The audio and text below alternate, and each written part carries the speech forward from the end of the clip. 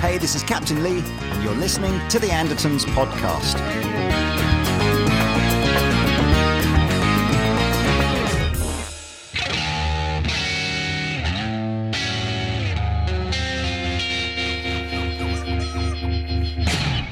Hey guys, welcome to another episode of Andertons TV, and today my special guest is the platinum-selling, multi-talented and highly awesome Tash Sultana. So welcome, thank you very much for joining us. Thank you. I love the backdrop you've got there. Tell me about that. Honestly, like when everything kind of had to happen from home, I just had to make an area just work. I was doing like the virtual backgrounds for a bit, but it's not really appropriate to be like under the Golden Gate Bridge when you're like having a meeting with the CEOs of your agency. So what is that? Is that something you paint? Did you paint that? No, I didn't paint that. I can't paint for shit, man. I try and do a little bit of red here and there, but no, I don't have that skill. Well, listen, it's cool of you to join, and I've been listening to a lot of your music for the last few days, reading about you, and you are a phenomenally talented person, multi-instrumentalist, and I'm kind of interested growing up where your influences came from and, you know, why you chose maybe some of the instruments that you chose to get into. I mean, I just had like a knack for sound as a little kid. We played everything in the house. Like my parents are born in the 60s, so grew up with a lot of Pink Floyd, Led Zeppelin, Fleetwood Mac, and then onwards and upwards from there. My dad loves George Michael, which is sick, and like Phil Collins, Jimi Hendrix, and all of that. Sade, that's another one.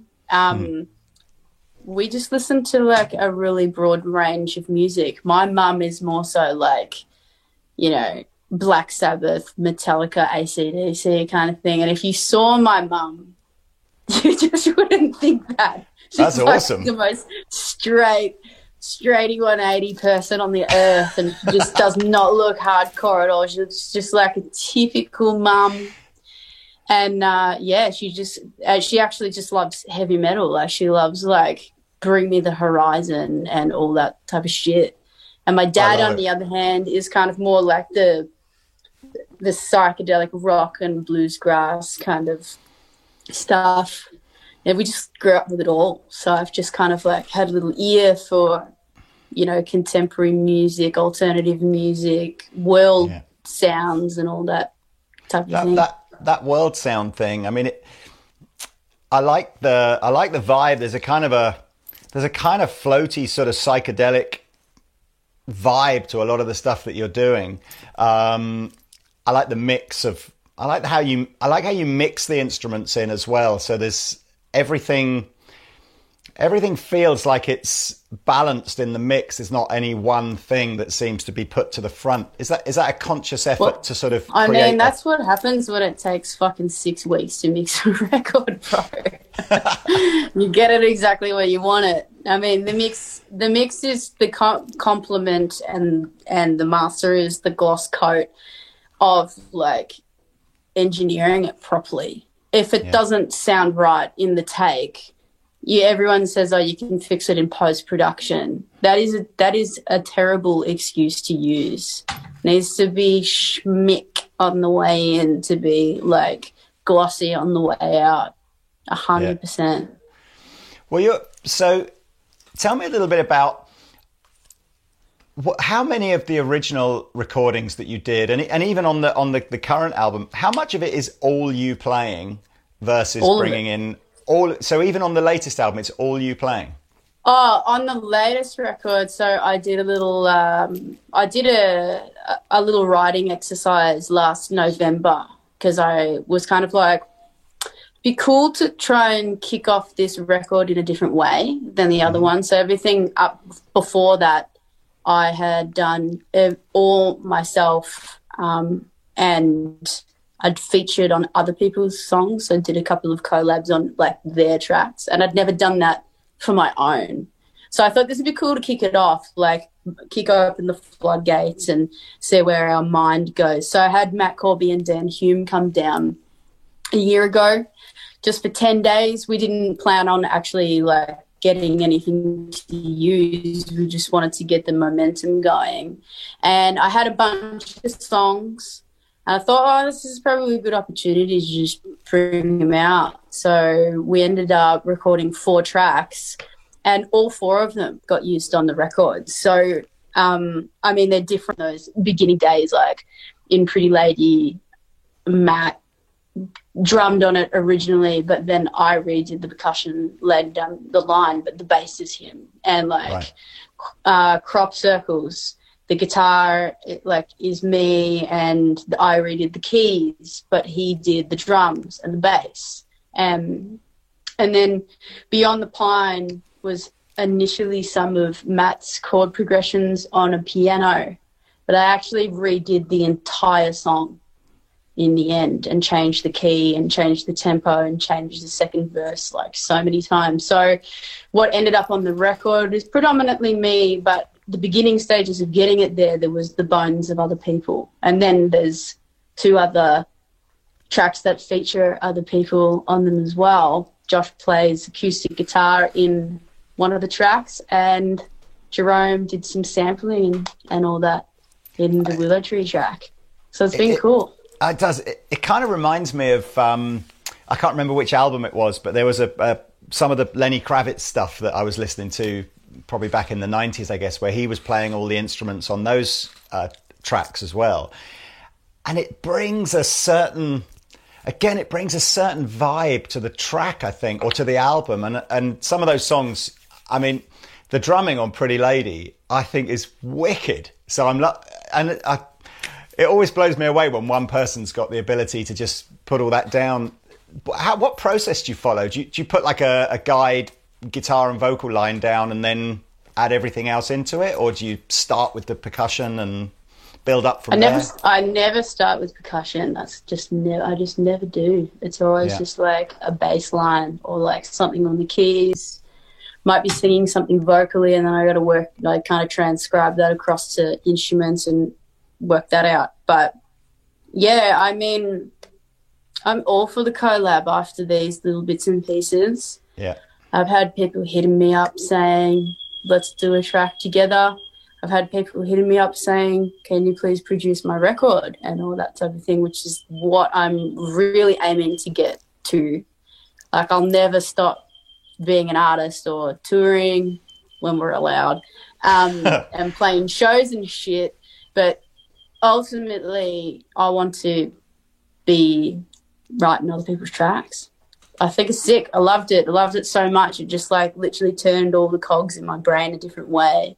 But I think if you set a benchmark for yourself, like I kind of apply this attitude to my life is, if somebody else can do it, you can do it. We're all human.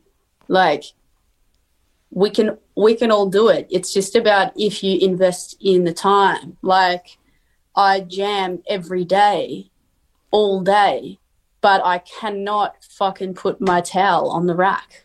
Like, it's just what you put your mind to. And my partner's just like, for fuck's sake, just put the fucking shit in the washing machine. But I'm just too busy jamming. So, like, you know, some people are really good at keeping, like, the domestic cogs turning. I just keep the musical cogs turning. And, yeah, I mean, fuck, man, anyone can play an instrument. We're all born, I believe, as a blank canvas, and we're pointed in whatever direction our parents point us in. But then you've got your own spirit, which follows where you want to go, and your parents either kill that or they allow it. And my parents allowed that to the fucking nth degree and encouraged it, supported it. Well, that's what I did. I fucking gigged hardcore and fuck school. Yeah, I learned fuck all from school.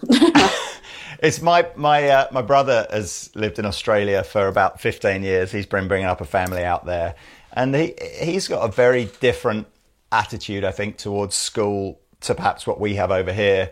Similar to you, I think. I don't know. I don't know if he's a musician as well. So whether it's a combination of being a musician and something to do with the Aussie, don't know, the weather or the lifestyle or whatever. But he's much more interested in his kids having life skills than necessarily academic skills. So he pushes them in a different direction. Mate, they like the shit that I learned in school. What the fuck was the point? Apart from, your obvious, like, basic math, reading, writing. Yeah, cool. This is but, awesome. Like, that's awesome. I dropped maths as soon as I could because I was just like, what the fuck is the point of this for me? What is the point? I got a calculator on my phone.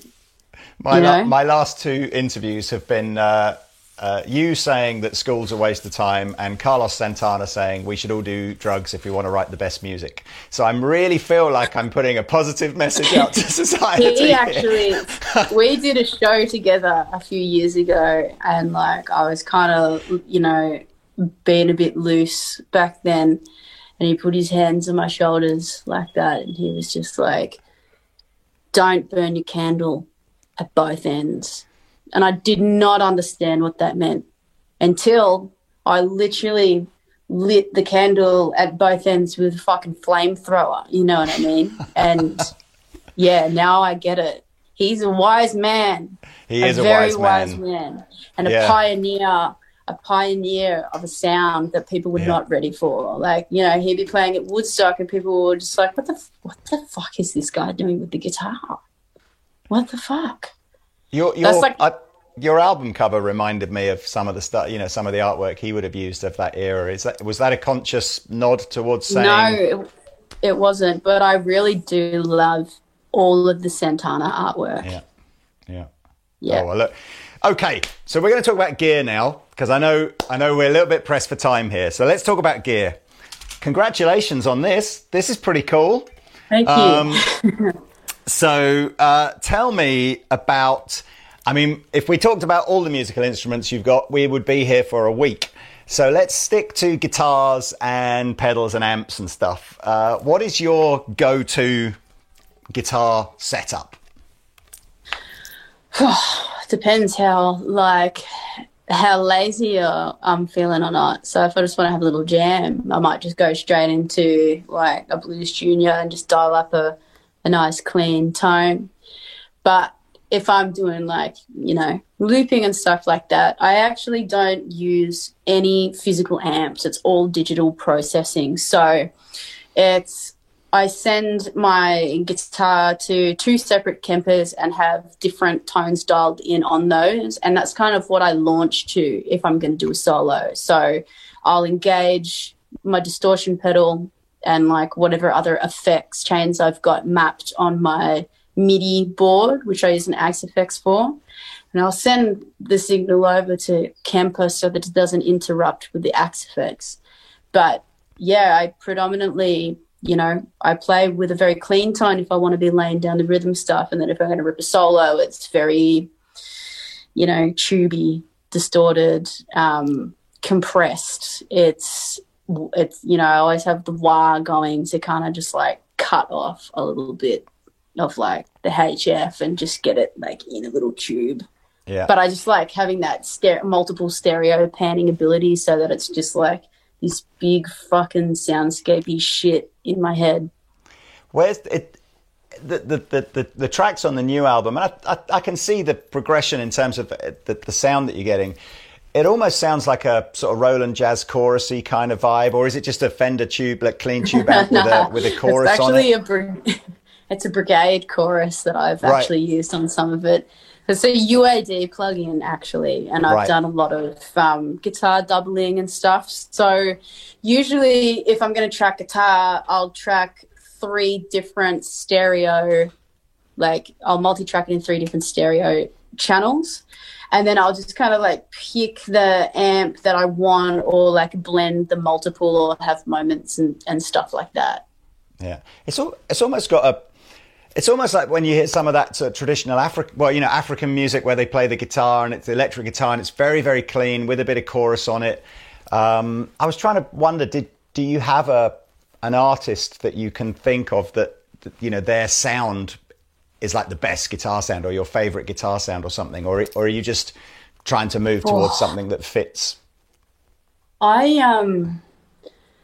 don't even know the names of people's guitar sounds that I like, because I feel like it's a very new age Instagram kind of thing where you're finding all these amazing guitarists doing these riffs for 15, 30 seconds, 1 minute on your Explore page and all of that. Yeah. I think there's like a big fashion at the moment with like playing a Strat on like the humbucker or the bridge pickup with a doubling and like a flanger or a phaser or a chorus, like that's very depth and width and rate affected. Yeah. That's something that I've really noticed a lot of people doing at the moment. Yeah, let's go back to the guitar, because I know, you know, Fender have very graciously hooked us up to do this interview. What was the first Strat you ever had? I had a little black Squire that my father bought me for my 8th birthday. Oh, that's cool. And did you have a lot of Strats to draw on inspiration for this, or is this just like a dream guitar? They just accumulated a little bit ago. I kind of like got pretty hooked into like the Jazzmaster and the Tele world for a bit. I appreciate all different types of guitars, but the Strat kind of came a little bit later when the tone that I was searching for this screech. And I could get like the roll off and the warmth and the twang from the Tele, but I just kind of needed this like protruding, wailing, screaming fucking sound. And it was within the Strat that I found that. It's a great, it's probably my favorite of all guitars. It's tough to find anything that you can't really do on a Strat, isn't it? What about things like the neck profile and choice of pickups and stuff, and even down to the color? What was the thought process going into that? So the neck radius is kind of the stock standard for the American Pro Series. I've kind of changed a few of my neck radiuses to like a little bit thinner and flatter as you go down, but something always brings me back to that Pro Series Strat. Mm-hmm. It's not too thin. Like, it's also the fretting on it is also not too shallow either. So I noticed that with some of my other guitars where I've had the frets shaved down. I play with my eyes closed a lot, and then sometimes when I'm traveling down the fretboard, I'm like, where the fuck am I? Like, I might as well be playing a fucking fretless guitar. And that was something that I didn't want to do with this guitar. I thought it's nice to have that really good distinction of your progression and chord changes with the fretting. So yeah, that was kind of the idea with the neck and the frets. As for the color, we had a few different prototypes before that. We had this guitar that was quite brown. It was rosewood neck and it was walnutty, and then we had an issue because obviously with the rosewood now, you can't manufacture guitars like that. So we had to have a little bit of change of direction there out of respect. But I thought, what don't I have in my kit? And it was red. I don't have red. What do I look at when I walk into a music store? And I always notice things that are red. And I thought, well, I think it's going to have to be cherry red. So we mocked it up, did the cherry red, originally tortoiseshell pickguard. Something was sucking the energy away from the guitar with the tortoiseshell. So I changed it to pearl.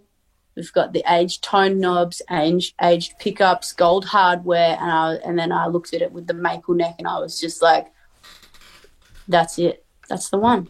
The matching headstock is a cool final touch as well. Yeah. It's a beautiful. And of course, the matching headstock. Yeah, it is an absolute beauty of a guitar.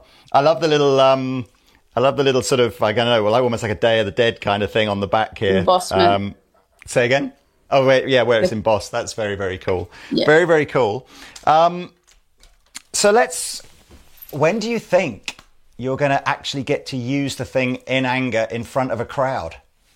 In anger? I mean, I've actually already used it before in a show. And Right. Fender brought the prototype to my show last year at the Enmore in Sydney. And that was the first time I'd seen it physically in the flesh. So the type of person that I am and always have been is if I've got something new, I've got to use it straight away. I used to be like that with shoes. I'd like literally put them on in the store and pay for them on my feet just so that I could wear them. So, like, that's kind of what I did with that guitar. And, like, no one fucking knew that it was mine apart from me and all my crew and shit. And now I'm seeing it in your hands. I had a couple of interviews earlier and they had it in their hands. And then, like, the music store that I've been going to since I was 7 years old, they told me they're going to stock them in there. And that's just fucked up. It's sick. Does that freak you out? You're now on that roster of, you know, Jimmy and Eric, Jeff Beck. It's like, congratulations. I mean, I don't really think about myself up there. Maybe when I'm dead, people might think of me in that way. But I don't think about it like that. I just think it's sick. I can't believe I got my own signature line coming out because really, underneath it all, I'm just some street pleb from Melbourne trying to get a few dollars to buy some pho from the Vietnamese restaurant. But we've progressed in time, so sick. I'm fucking stoked. Well, you're a very talented street pleb. And I really, really appreciate you taking time out of your busy schedule to spend some time with us. I really hope, you know, when you come over to England, we can do this again. Maybe you can come visit our studio. You can see your guitar hanging on the wall in the store. I'm so shattered. I was meant to be there, you know. I had a couple of shows queued up for the Royal Albert Hall, and it's just like, Will that be rescheduled? They have been, yes, but as you know, with the nature of that venue, it's like an elite. It's really hard to like get that motherfucker on hold because everybody wants to play there. So I hope I mean that it's such a phenomenal place to watch. I've never played there, obviously. I've seen loads of bands there, but I hope that dream comes true because that's got to be a bucket list thing. So shattered, but the Hammersmith is going to be what we're doing for the time being. Well, that's a cool venue too. Couple of those, and then might have to do the Royal Albert Hall after that, and then I think I've kind of like ticked a pretty good amount off my list in Wembley. England. That's the big one. We'll see. I'm not Ed Sheeran. We'll see. All right. Well, look, thanks so much again. All the best to you and good luck with how 2021 shapes up. But it's been an absolute pleasure. Everybody, Tash Sultana, thank you very much. We shall see you soon. That's the biggest clap I've had all year. Thanks for listening to our latest podcast. If you enjoyed it, hit that subscribe button. See you next time.